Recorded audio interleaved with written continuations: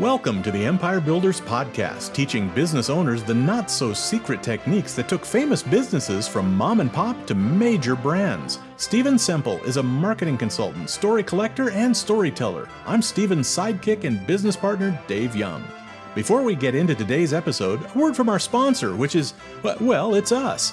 But we're highlighting ads we've written and produced for our clients. So here's one of those. I'm Sir Richard Poshingham from Poshingham's Extra Fine Jewellery, home of the full price guarantee.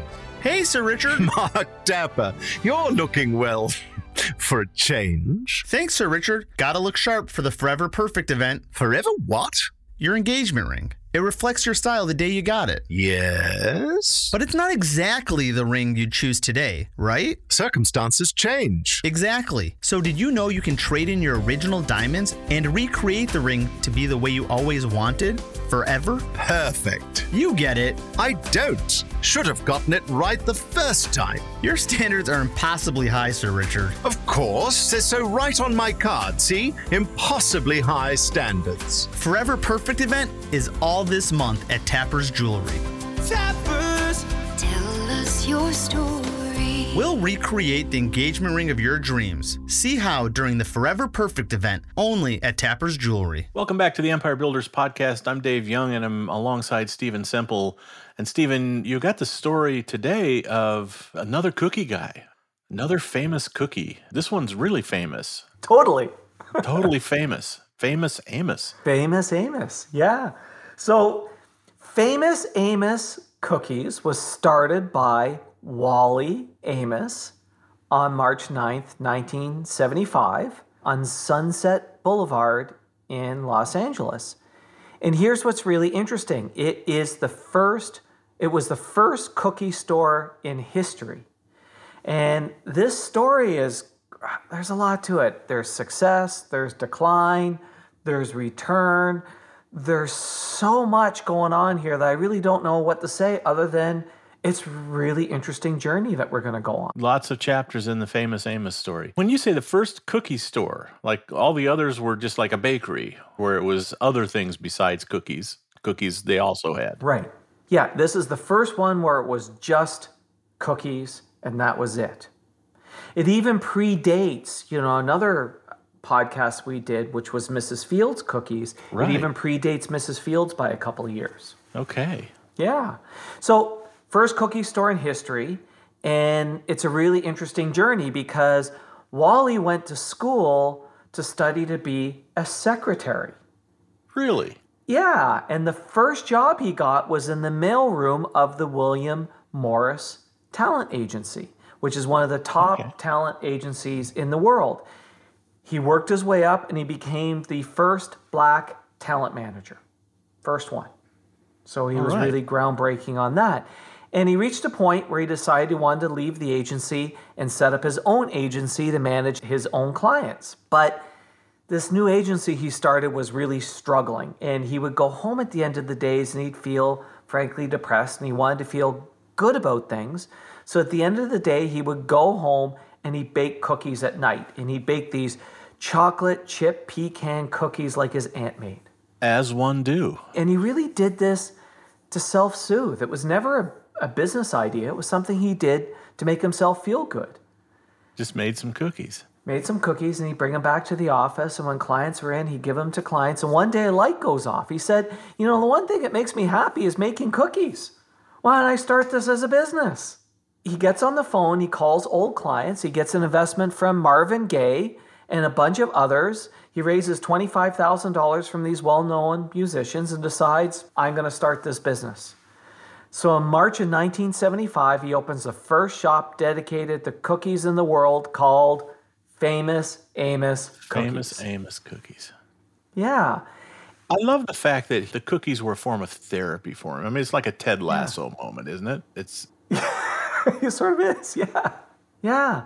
And so he opens it up in this highly visible location in Los Angeles on the seedy, because at the time, very seedy Sunset Boulevard. It was full of runways and sex workers, but a lot of traffic. He decides he wants to promote the cookies like he would a client. He understood celebrity and talent and building crowds. So he treats this like a Hollywood premiere. He invites 2,500 people plus all the famous people he knows. The opening is so busy, it stops traffic. That's fantastic. Yeah. And as I said, this was the first high-end cookie store, predated Mrs. Fields by a few years. And for a time, Famous Amos is the gold standard in gourmet cookies. He constantly sells out, but he's not real good at financial or business management. He's great at promotion. The cookies are excellent. Management, not so much. I remember some of the PR. I remember seeing him interviewed, maybe on PBS. I'm not sure where, but like he was famous for cookies. Like he'd get himself on talk shows and game shows, all kinds of things, right? He really was the first celebrity baker in terms of getting on all of these TV shows and was really great. And look, things started to take off in LA. He was selling 300 pounds of cookies a day, and it was this cool, hip thing, and there was lots of walk-in and word of mouth, and he started to sell them in, select grocery stores in LA, and he expanded to 3 locations in the first year, and he starts doing like $20,000 a month in sales. But again, he was this great promoter, really great promoter. But not so good with the finances. Yeah, 77, 2 years after opening, Macy's comes along and they say, we want to do your cookies. And further to the promotion, Famous Amos Cookies was featured in the Macy's Day Parade for like 7 years. They were like, in the forefront of that parade. So along comes Macy's. It's more demand than they can meet, but it's also, more exposure, more sales. And he needs to open a second factory to meet demand for these cookies. And now revenue is like $5 million. He starts getting a little, overextended because at the same time, Bloomingdale's, Neiman Marcus, Marshall Fields, they all want his cookies. So he gets overextended and he decides to bring in investors. So he sells off little bits of pieces of the business. And the business ultimately becomes, worth $60 million. But before that happens, Wally Amos is forced to sell off his remaining stake for about $1.1 million. So it's still Famous Amos Cookies, but Wally's no longer an owner. He can't even use his name or face for any other ventures, right? And the new CEO, Keith Lively, takes over it. And it's kind of interesting when this happens. Remember Prince? Yeah. Remember when Prince, the musician, went through this little stage where he was the artist formerly known as Prince because his name was actually a symbol? Mm-hmm. That was all a trademarking thing. Prince was wanting to get out of a deal, and his name was owned by a recording studio. So he decided to record under a different name, but he decided to do this symbol, which forced everyone to refer to him as the artist formerly known as Prince. But they're still saying Prince. Right. And what the record label was not going to do is sue the record station for that. Yeah. But back to Wally. Back to Wally. Profits are down. The new CEO comes along and he decides to lower the quality and lower the price to meet mainstream. And Famous Amos Cookies becomes just another store-bought cookie. And Wally Amos gets really sick of what's happening. And in fact, he walks away from the business, walks away from the entire thing, leaving his $200,000 a year salary. He says, I'm done. And by now, the cookies are just another mass-produced snack, and the brand image is down. But Keebler decides to buy it. Keebler comes along and buys it for $61 million, and he sees none of this. Yeah. But the brand image is down, and Keebler wants to change things. So they sit down and they meet with Wally Amos. And they want Wally to be the spokesperson again of the cookies. And he says no. They're like, come on, Wally. And he says, okay, but only if the cookies return to the old quality. Mm-hmm. And Keebler agrees to that. And there's an undisclosed amount that they pay Wally to come back and work with them. And they rebuild the brand. And in 2019, Famous Amos is bought by the Farrer Group for $1.3 billion. And it's rumored that Wally made $100 million from that deal. I hope he did. I really do too, right? I really do.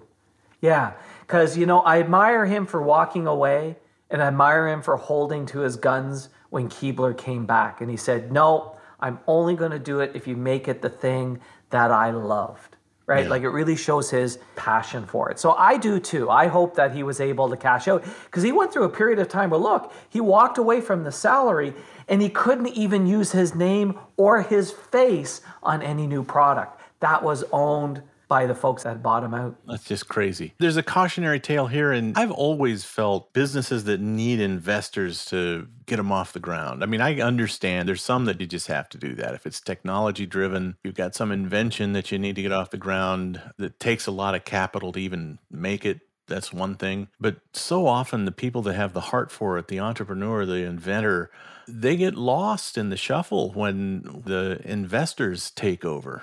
They certainly can. And one of our partners, Gary Bernier, has got a great phrase. And I've heard him say this to numerous businesses, because let's face it, this is what we do. We grow businesses, we create empires, so we're all for growth. But growth is great, growth sucks. It really is both. And one of the things that becomes very important is growth and cash flow are very intermingled. Stay tuned. We're going to wrap up this story and tell you how to apply this lesson to your business right after this. 2 words: lead flow. If you want to grow your business, lead flow is, well, not everything, but it sure can feel that way. You feel the need?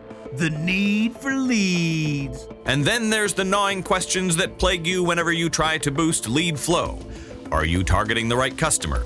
Are you saying the right things? Are you advertising in the right places? Are you spending too much or too little? And the ever-present, how can I best use social media? What if you could get those questions answered definitively in 90 minutes? You'd no longer feel the need for leads because now you'd know how to get them. That's what Empire Builders is offering you right now for free and with a guarantee to boot. Go to empirebuildersprogram.com, book a 90-minute Zoom meeting with the empire building expert, and boom. Questions answered, problems solved. We'll give you the real answers, guaranteed. Guaranteed.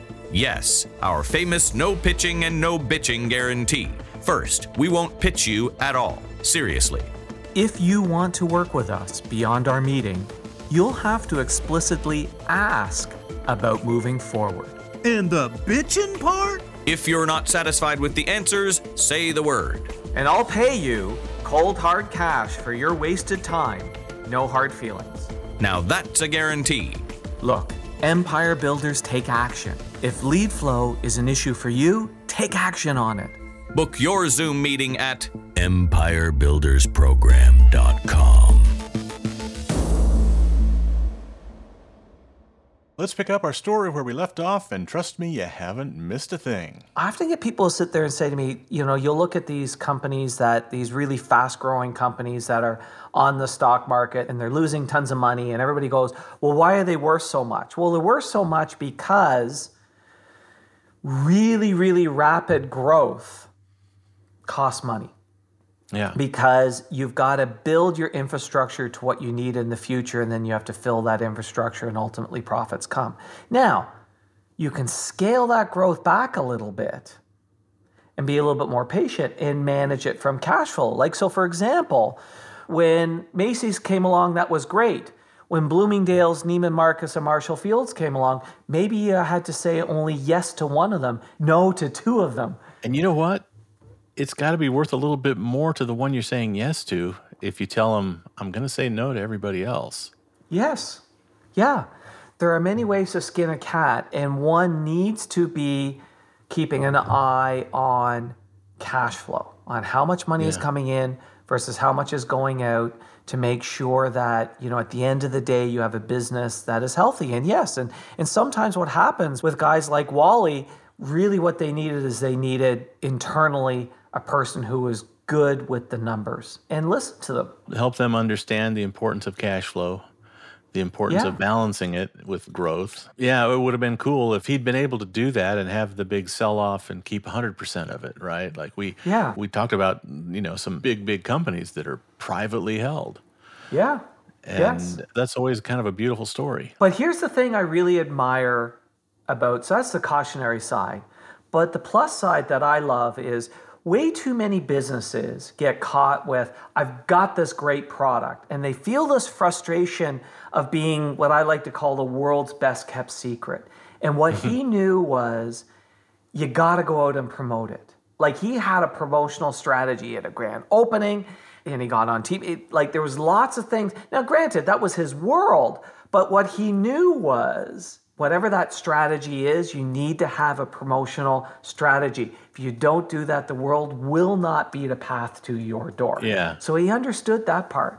He was creating that desire, long before most of us across the country ever experienced a famous Amos cookie. And honestly, Stephen, to this day, I don't know if I've had one. I couldn't tell you. But what happens was, with that kind of promotional mindset, is you build this little place in everybody's mind that says, I like cookies, and someday, I hope to have a famous Amos cookie, right? If I ever get to LA, if I ever get to Bloomingdale's or wherever.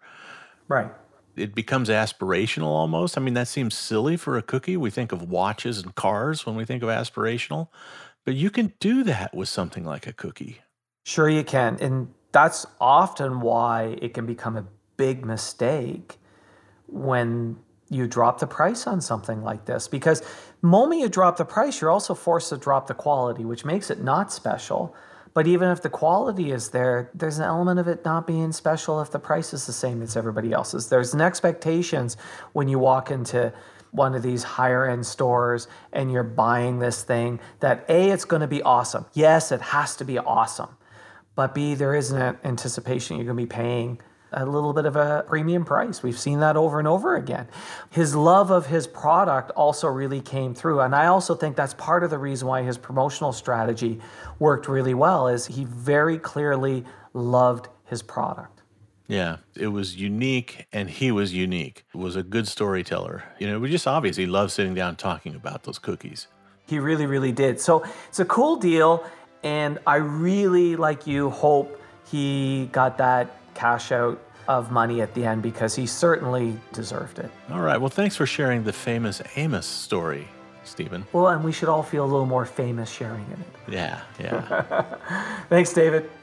Thanks for listening to the podcast. Please share us, subscribe on your favorite podcast app, and leave us a big, fat, juicy 5-star rating and review. And if you have any questions about this or any other podcast episode, email to questions@theempirebuilderspodcast.com.